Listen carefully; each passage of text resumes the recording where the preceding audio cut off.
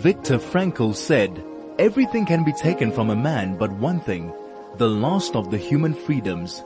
To choose one's attitude in any given set of circumstances, to choose one's way." This is Finding Human with Sue Jackson. Stay tuned for the next hour as Sue explores the human psyche, what makes us tick, and how to live better, more fulfilled and more meaningful lives. Only on 101.9 High FM. Hello, this is Sue Jackson on Finding Human, and my guest today is Tanya Rubin, which I'm very excited about, and our topic is life's demands. You can SMS us on 34519, or you can telegram us on 061 895 1019. Goethe says, life belongs to the living, and he who lives must be prepared for changes. We're going to be discussing many things today, but welcome, Tanya. It's so good to have you here. Tanya is a qualified social worker in private practice. She also has her a BA Honours in Psych through UNISA, and then she decided to study logotherapy through UNISA's Center for Applied Psychology. Her passion is in fertility counseling, which she's been involved in since 2005, and she's in private practice, and her counseling is to help couples navigate the many emotional needs and spiritual demands of the journey of infertility. Welcome, Tanya. Thank you, Sue. I know there's a lot more to be said about you. You were in addiction training before that. I mean, you're in addiction counseling for 10 years. So you've got a lot of experience. How do you feel being here today? Thank you for having me.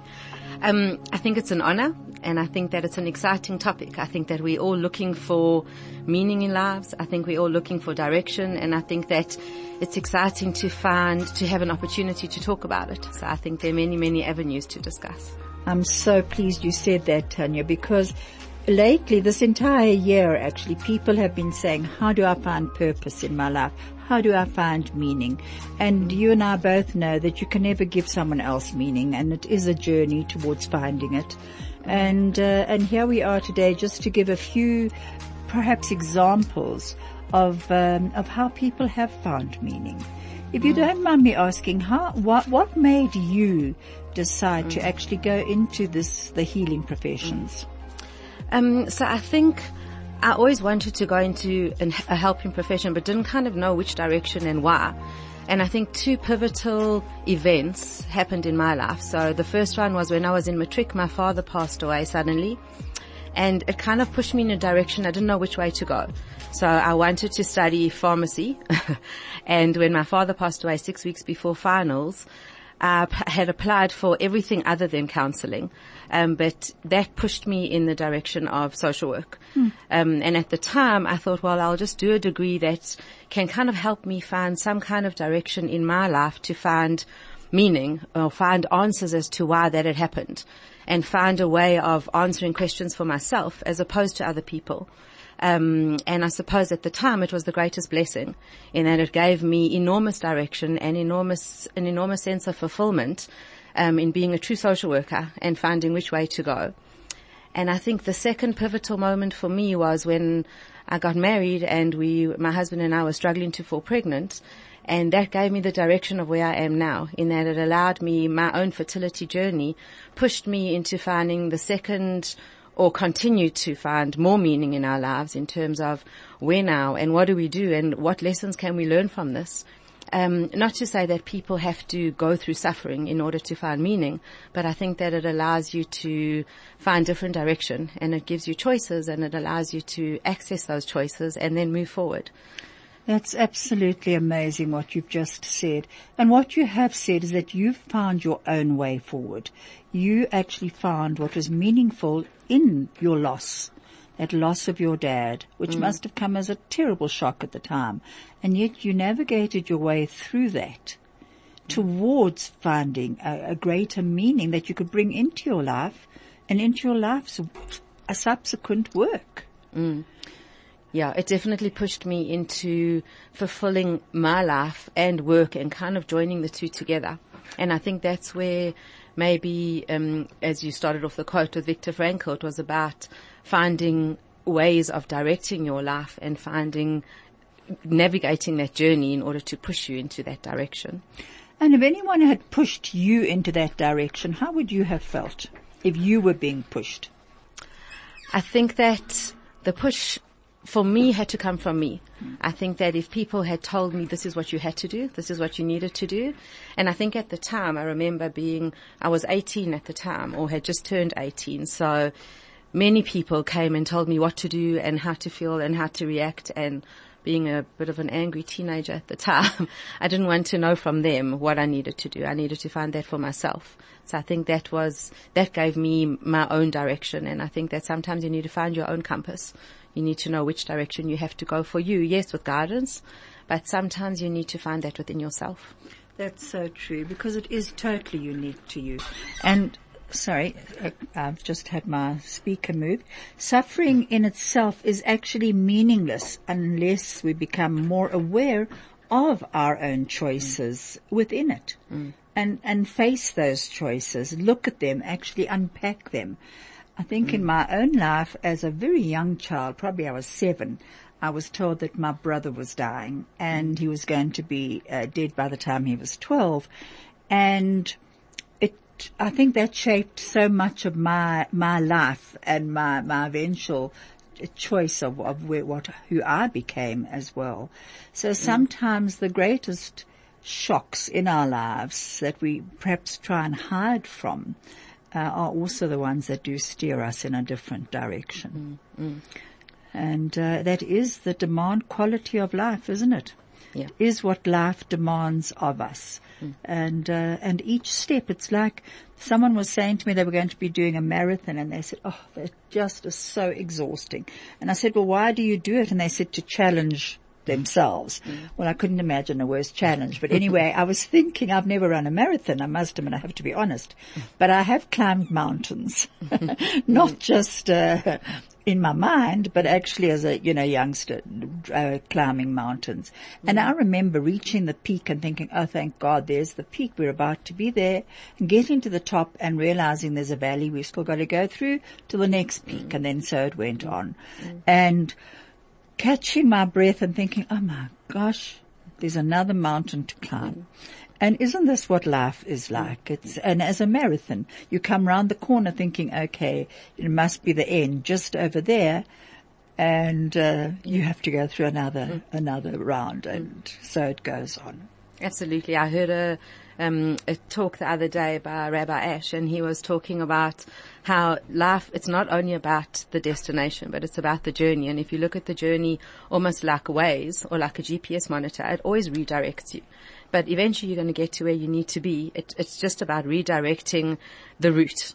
And I suppose that's exactly what you're talking about. It's almost like whatever challenges you face, whatever direction you need to get, you'll eventually get there. But it's just about finding the right route for you. So whatever the challenges are, whatever the pain or the suffering or the immense trauma that people go through, and I see it in my work all the time, it's about trying to find which route you need to go for you, whichever route it is, in order to get to your own destination. And eventually you get there, irrespective of what the pain or suffering or trauma is. That is so true. And sometimes failure does come in. And, looking back on the failures of our lives, we often recognize them as actual stepping stones. That they felt like such failures at the time. And I'm sure in your work you see this, that so often something feels like, especially in fertility, it feels like a failure. You think, I'll never get through this, and I don't even know if I can redo it again. I don't know if I've got the strength for it. And yet, with a bit of Tanya holds a pen, and she's just dropped it on the floor and is feeling quite lost, but it's okay. We're going to advert. You can pick it up. This is Finding Human with Sue Jackson, only on 101.9 High FM. This is Sue Jackson. My guest is Tanya Rubin. Our topic is life's demands, and we've just been having a good laugh about the demands right now when Tanya had to pick up her pen quickly. We are now going to just listen to a very short YouTube by Viktor Frankl on why idealists are realists, and then we'll get back to discussing that. You excuse me, but I know I am speaking a marvelous accent without the slightest English. You won't believe it. Gray hair, my age. I started taking flying lessons recently. Do you know what my flying instructor told me? If you are starting here, wish to get here, say east, heading for this, and you have a crosswind, you will drift and you will land here. So you have to do what we pilots call crabbing, he told me. C-R-A-B, crabbing. You have to head for north of this airfield, and you have to fly that way, you see, as if you headed in this direction. If you are heading here above this airfield, then you will actually land here. But if you head for here, you are landing here. This holds also for man, I would say. If we take man as he really is, we make him worse. But if we overestimate him,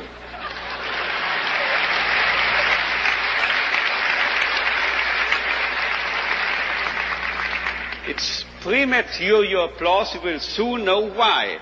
If we seem to be idealists and are overestimating, overrating man, and looking at him that high, here above, you know what happens? We promote him to what he really can be. So we have to be idealists in a way, because then we'll wind up as the true, the real realists. And you know who has said this? If we take man as he is, we make him worse. But if we take man as he should be, we make him capable of becoming what he can be. This was not my flight instructor, this was not me, this was Goethe. He said this verbally.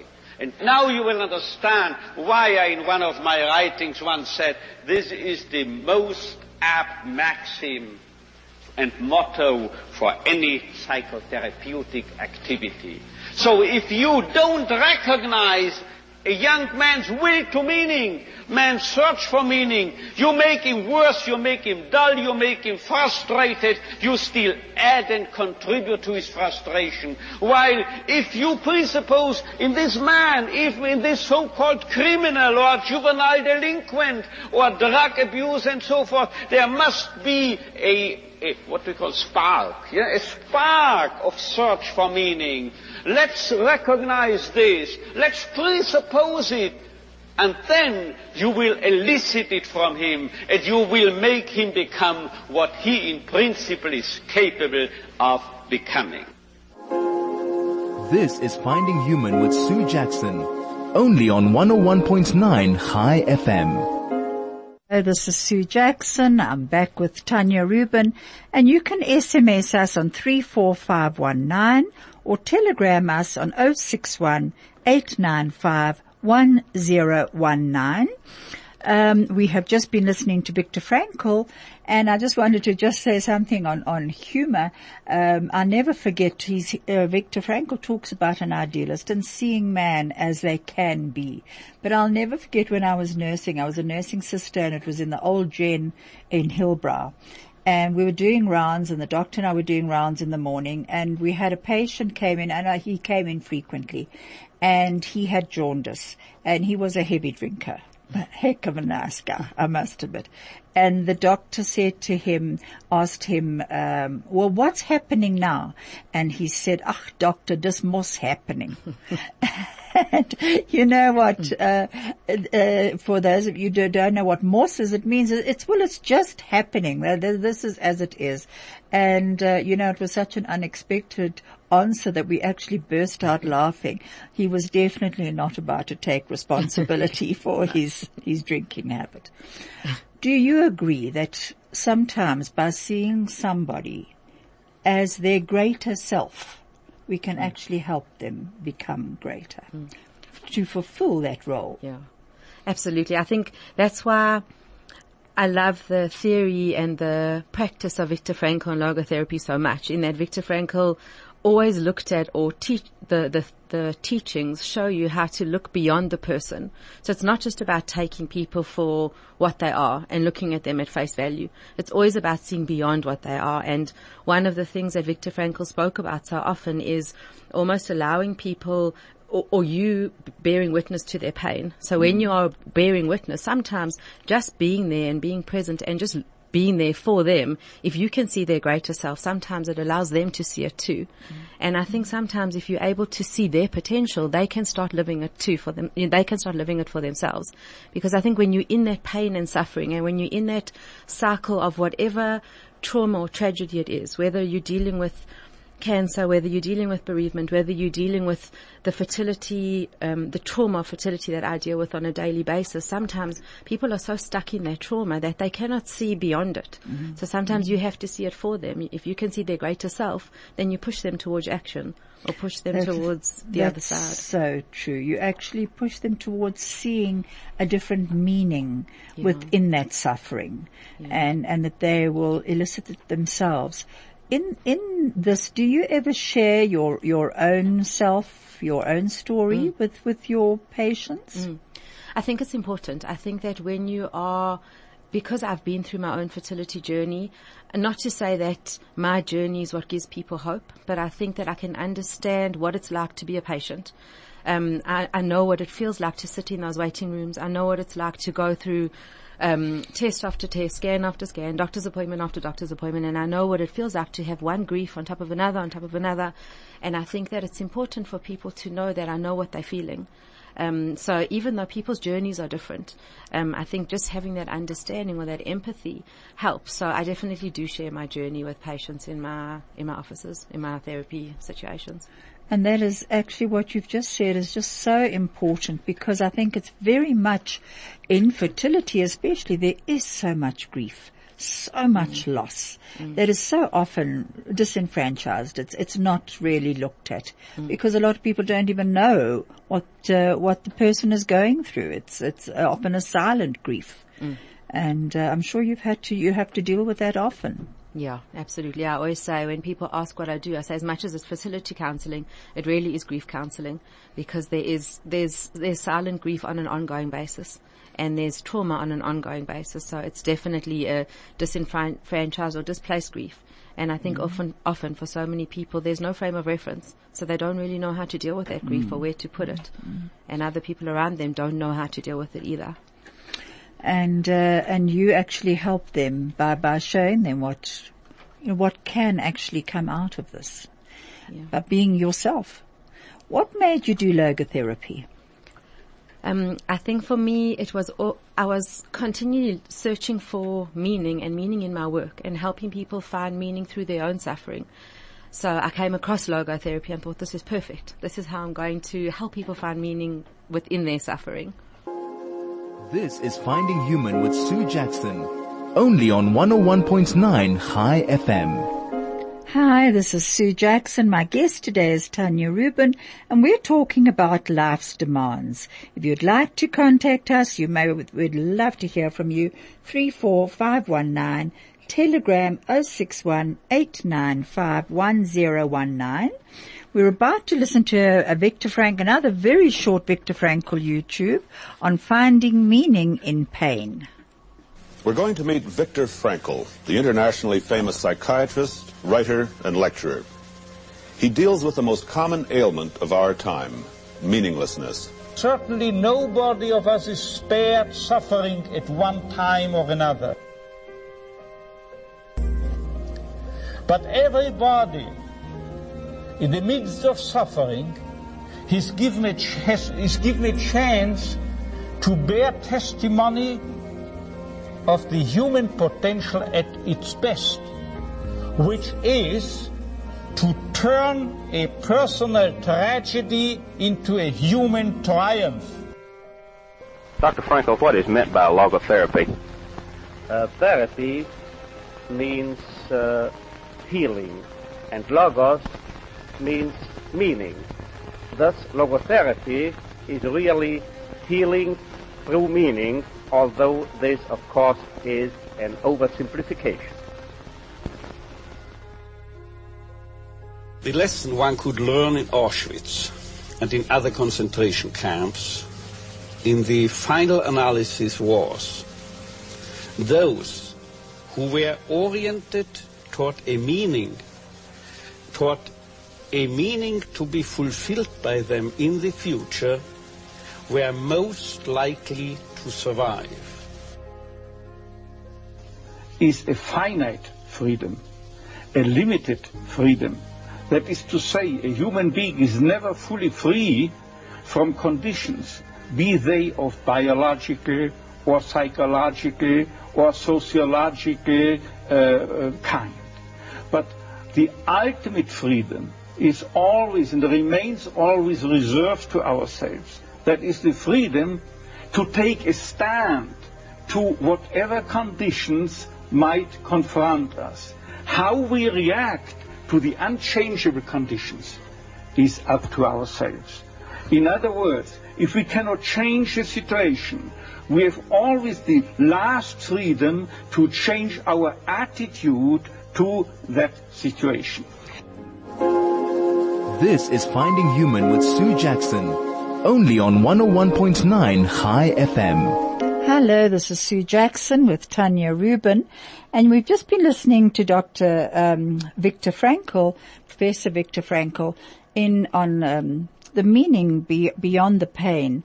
And suffering in itself is totally meaningless unless we do become more aware of it and we question it.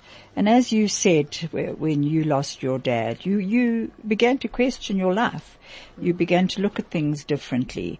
And I think that's what life, that's what the demand quality of life is. It questions us hourly, moment by moment. We are questioned by life. Do you agree? Absolutely. I think that we're not just empty vessels. So if we don't question life, what would be the point? So we have to question constantly. And I think exactly as Viktor Frankl said there, we almost have a responsibility to question. So we have to question, and so then we push ourselves forward.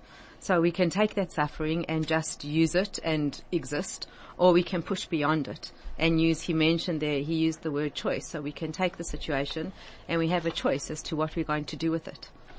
So true. And he talks about the tragic triad of life, the suffering, the guilt, the pain, the death. And that is part of our lives, and it's part of everybody's life. And what we do with that is our own unique choice. And it always amazes me to actually see how people do choose to work within that tragic triad. When I was at Children's Hospital many years ago, I never forget seeing how different children responded to their pain, their suffering. And there was one particular little boy that I have always remembered, and he had been severely abused, and he was in healing, and he was being put up for adoption. And in the morning, we used to have to go around, and injections were given to the children. It was a painful time in the morning. And this little boy every day entertain the ward. He was hilarious, actually. And sometimes I remember one occasion when he put his pillow slip over his head and pretended to be the ghost. And the ghost coming to fix everybody. It was a good ghost, a happy ghost. And, he got everyone laughing, and he changed that entire atmosphere from one of pain to one of humor.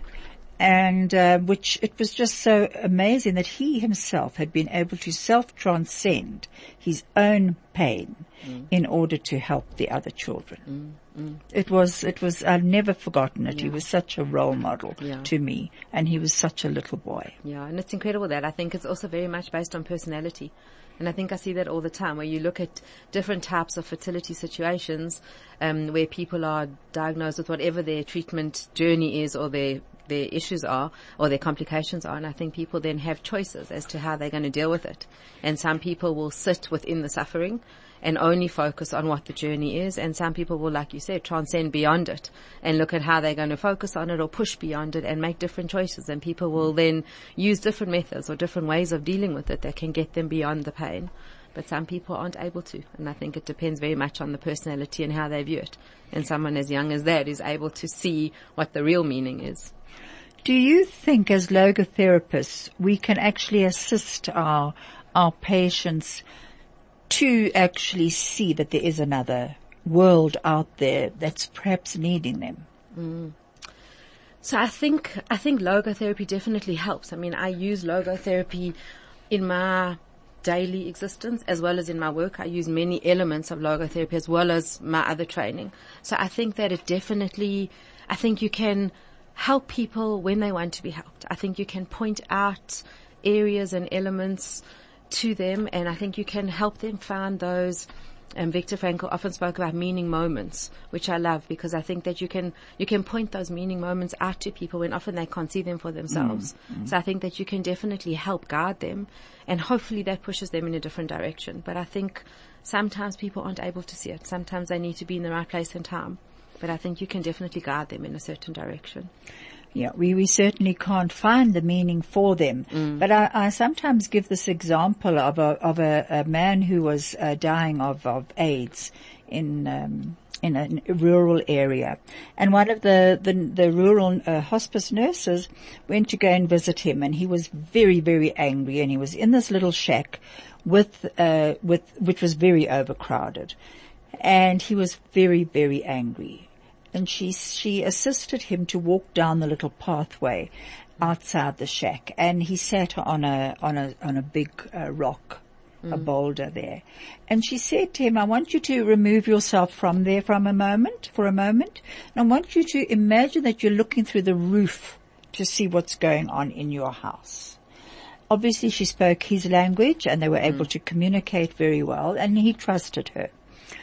And for a long time he sat in silence, and then she saw the tears begin to fall, and he began to talk. And what he was seeing, that he was looking through the roof of this shack, and what he saw was that his two daughter-in-laws, who he thought were trying to kill him, were actually trying to help him. The one was going without sugar in order for him to have more sugar, and he thought she was poisoning him by giving him too much sugar. And the other one was helping in another way, and he also thought that she was being cruel to him. And then there were children in this shack as well, and he was very angry with the children because he said they were kept coming past and knocking him and hitting his feet. And he said he began to realize that actually it was their way of sort of saying, hello, Grandpa. And as they, the children knock somebody to sort of say hello. And he looked at things totally differently. And he walked back. He came out as a very dejected man. He went back as a more empowered man into his bed. And he died a few days later. And when she went to go, the hospice nurse went to go and make a bereavement visit, they said, what did you say to him on that last time that you were here? And she told them what he had said, and she said, why? They said he became so loving and kind and grateful that it was an absolute pleasure to those last few days of his life. And that was just someone helping him self-distance and then self-transcend his own pain to see what other people were dealing with. Yeah. And I think that's so beautiful and so powerful, because you're able to see it from another perspective, and then you're able to show people how they can see their own lives from a different perspective. Because when you're in it, sometimes it's so hard to self-transcend. It really is. And what about in our families, Tanya? How do you feel we can use logotherapy in our families? I think it's so critical. I think we often, especially in today's age, we get so caught up in the meaninglessness of life, and we get so caught up in the technology and in the chaos of life, and we kind of forget to empower our children to focus on their own meaningful moments and their own power and resilience within themselves. I think it's so important to show them that and to empower them to focus on all those elements within themselves, their own strength, their own resilience, just to kind of give them the tools and to show them how powerful they are within themselves. I have to agree with you, and I do believe that it's the three concepts of finding meaning. And if Yeah. we can help our children with those and actually show them that each time they are doing something, the creative things that they do, how that is meaningful. Discuss with them what is meaningful about it to them. They each have their own hobby or something that they're good at, whether it's painting or dancing or whatever it might be, to show them that is one way of finding meaning. Yeah. And I think often what we really do overlook is the experiential values of life too. Yeah. Do you agree? Absolutely. Because I think that we so, in terms of kind of instant gratification, we're so focused on things happening so quickly that we forget about the experiences that we have. And the experiential values are so critical in that through the experiences that we have and the connections that we have as well with each other and with the experiences that take place, we can increase those values, and we can have those through those interactions, we can have meaningful moments all the time. And I think we forget that often. We do, and we get very caught up in this material world where, this child wants the same sneakers as that child, or, the costume, and you can hear the mothers saying, where did you get that? Oh, I must go. And, they actually so often are not pointing out to the children what's going on around them. Yeah, and what's more important. What's more important. Yeah. And so often what's free in life also, which is the beauty of nature, of the world, of this changing seasons that we see. The smell after rain. I mean, I was just thinking about the other night, my little grandchild was here from Israel and refused to come in out of the rain. And we actually just let her stand in the rain. And she's going to be 2 in January. And she had her arms out wide. And the rain was actually coming down fast on her, Her hair was plastered to her face. And she was laughing in the rain. It was the most beautiful, beautiful image. And I think so often we forget that the beauty and the wonder of nature and what is around us. And exactly as you said, I mean, those are free experiences. You can get them anywhere. They can happen all the time. And I think that it's about teaching our children to value those experiences, because they happen all the time and they can create them all the time. And I think that's what Viktor Frankl spoke about so often, that you can have a meaningful life just through your experiences. And it's about learning to find them and create them more often. And he saw that so often in the camps too, that the people who did manage to find the meaning within what was happening, within the severe suffering, were the ones who, and something to live for, were the ones who were able to handle that incredible pain that they were in and that uncertainty. Definitely. It gave them a will to survive. It did. And that's one of the big tenets of that will to meaning and that will to survive. And that will to survive is very, very powerful in humans. I think we so often overlook it. And I'm sure you've seen it in your patients. I've seen it in mine, and I've seen it in babies in incubators. That will to survive is the strongest will that we have. Absolutely. And linked to that will to survive is a will to meaning. Yes. And I think that when that's there, I think that so much of it it's within us, it's inbred. And sometimes, especially when you're talking about children, I think that it's pushed down or it's negated because of circumstances. And I think if you are able to ignite it again, I think it makes them far better human beings.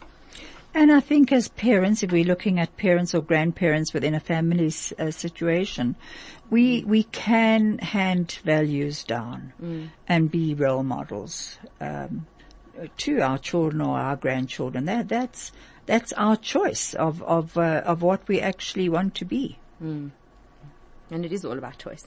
I think so much of it it brings in. I think you mentioned earlier about attitude. And if you focus on the attitude, it's the attitude to any given situation. And with attitude comes choice. So if the two go hand in hand, it's about the way that you are able to express that.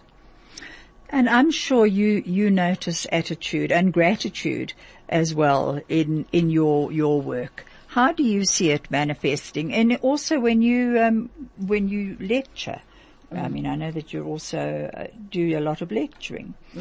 Do people ever discuss gratitude with you? So I think gratitude, I think people speak about gratitude all the time, and I think gratitude is so important to be able to live your life with some form of gratitude. I think that for a lot of people, especially in terms of fertility and the work that I do, I often speak about attitude. I'm not saying that attitude is, if you have a positive attitude, everything is going to be okay and it's the only way to be.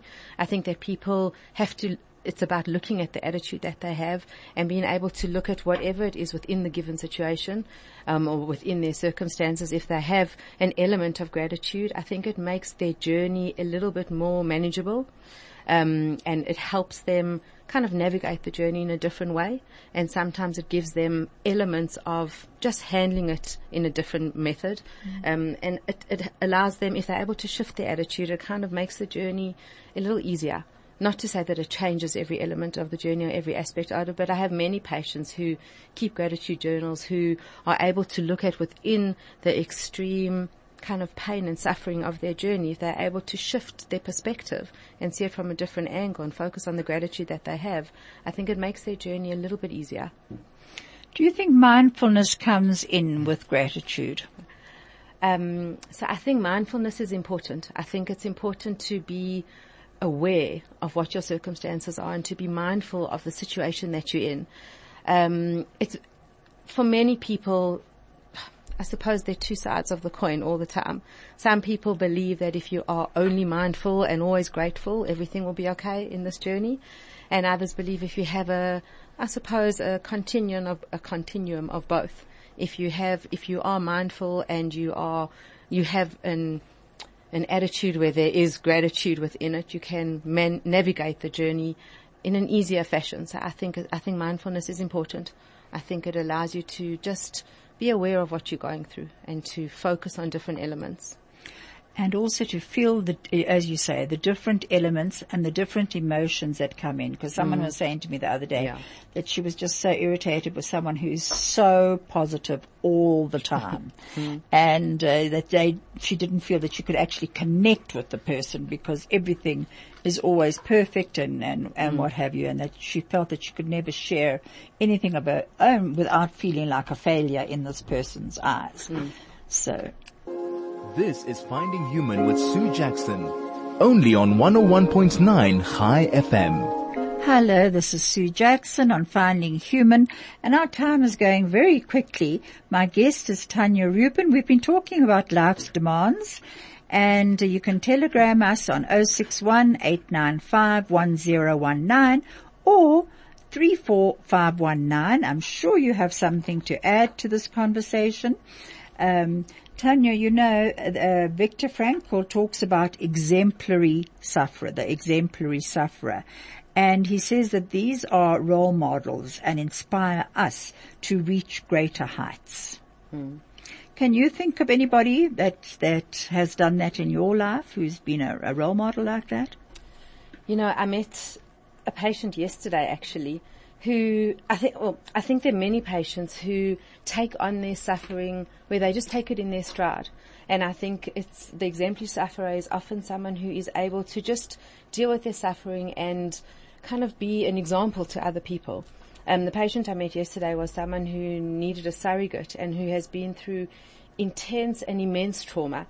And I've often seen patients who need surrogates who it's often clouded in so much secrecy, negativity, and it's often something that people don't talk about.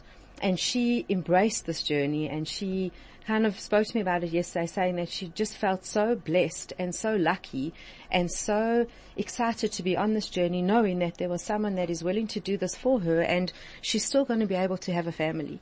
And she was so excited about it. It was the first time I'd met someone who just embrace the journey. And I think that for many people going through this journey, it's such a dark place and such a difficult journey that it's their attitude towards it that makes them their suffering is different. And I think when we were speaking about attitude earlier, I wanted to say that, you know, sometimes, yes, it is about being positive towards it, but it's also about being able to be real, being able to feel the feelings and feel the emotions. And it's not only about being positive. I think it's just about being true, suffering in the way that you are and in the way that you feel your pain. It's okay. That is absolutely true. And Viktor Frankl spoke about tears, that it showed that a man was prepared to be really real, yeah. and to share that pain. I never forget also when I'm actually thinking about patients, as you mentioned that, I remember at hospice once, someone who was in incredible pain and didn't want to take too much morphine because wanted to still, or any other analgesic because they wanted to still try and be with their family as much as possible. And this person actually said to me that if he didn't have his children to consider, he would go to bed and probably never get up. That's exactly what he felt like. But he said, I must live for my wife and my children and show them that I can live until I die. And I've never forgotten that, live until I die. You read that, you hear about that, and here was someone actually really living it. He was definitely an exemplary sufferer and a role model to me and to so many other people. Absolutely. Now going back to your actual choices of logotherapy, you did it through UNISA, obviously, and did you find that you brought it into your work a lot after that? Yeah, definitely. I mean, I think, you asked Nishi how I got into it. So I just stumbled across a course, a 1-day course, on logotherapy, and I did the course and I just loved it. And then I studied through UNISA, and I think that in studying in those 3 years at UNISA, at the time I was searching for how do I find an illicit meaning in the work that I was doing. So I think that I use it probably on a daily basis in the work that I do, not necessarily in logotherapy in its, on its own, but I think that I bring elements of logotherapy into my daily work all the time because I think it fits into any type of therapy. I think it fits into any situation because you can use the tenets of logotherapy over and over again, and it becomes a part of who you are. So you can use it in any way. That's so true. It does become who you are. Funny enough, you said you stumbled upon it. There is, logotherapy also talks about synchronicity, and Tobia's got quite a good paper about, not quite a good, a very good paper on synchronicity. But, my road towards logotherapy also was, synchronistic. Karen Berman said to me, they're offering this as the first course that they've ever done at UNISA. Should we put our names down? We were both at hospice at the time, and I said, yeah, great, that sounds great. Well, she had to pull out, and I thought, no, I don't think I'm going to go. And then someone asked me that I would give them a lift. She was the oldest person who'd ever actually enrolled at UNISA. She was in her 80s, and I said, I thought, hell, I can't let her down, So I literally went for her, and it was Norma Ostoker, and it was actually we had a wonderful time. So it was it became part of my life, very much so. And what I hadn't realized was how often I'd used it anyway, and I think that's what so often people don't know, that they are using it almost every day in their own lives. If we just stop and say to ourselves, what is the meaning of my life right now? What is life asking of me now? Those sort of questions. Why am I here? Absolutely. What other question can you think of? I always say to patients, if we could live life backwards, we would have all the answers. So I think, if you just sit down and ask exactly those questions, what is life asking of me? What am I meant to be doing? What is my purpose? Am I on the right track? Is this really where I'm supposed to be right now? And I think if you're able to ask those questions, people often say, why is this happening to me? And it's to rather kind of reframe it. And Karen Berman, you mentioned her, we did a talk a few weeks ago where we said, why is this not happening to me? So to kind of reframe it and look at, well, if this is the situation that I'm dealing with and this is happening right now, well, what am I going to do with it? What are the choices I have? What is the impact that this is having on my life, and how am I going to deal with it? So I think that it's just to be able to look at the situation and reframe it for yourself.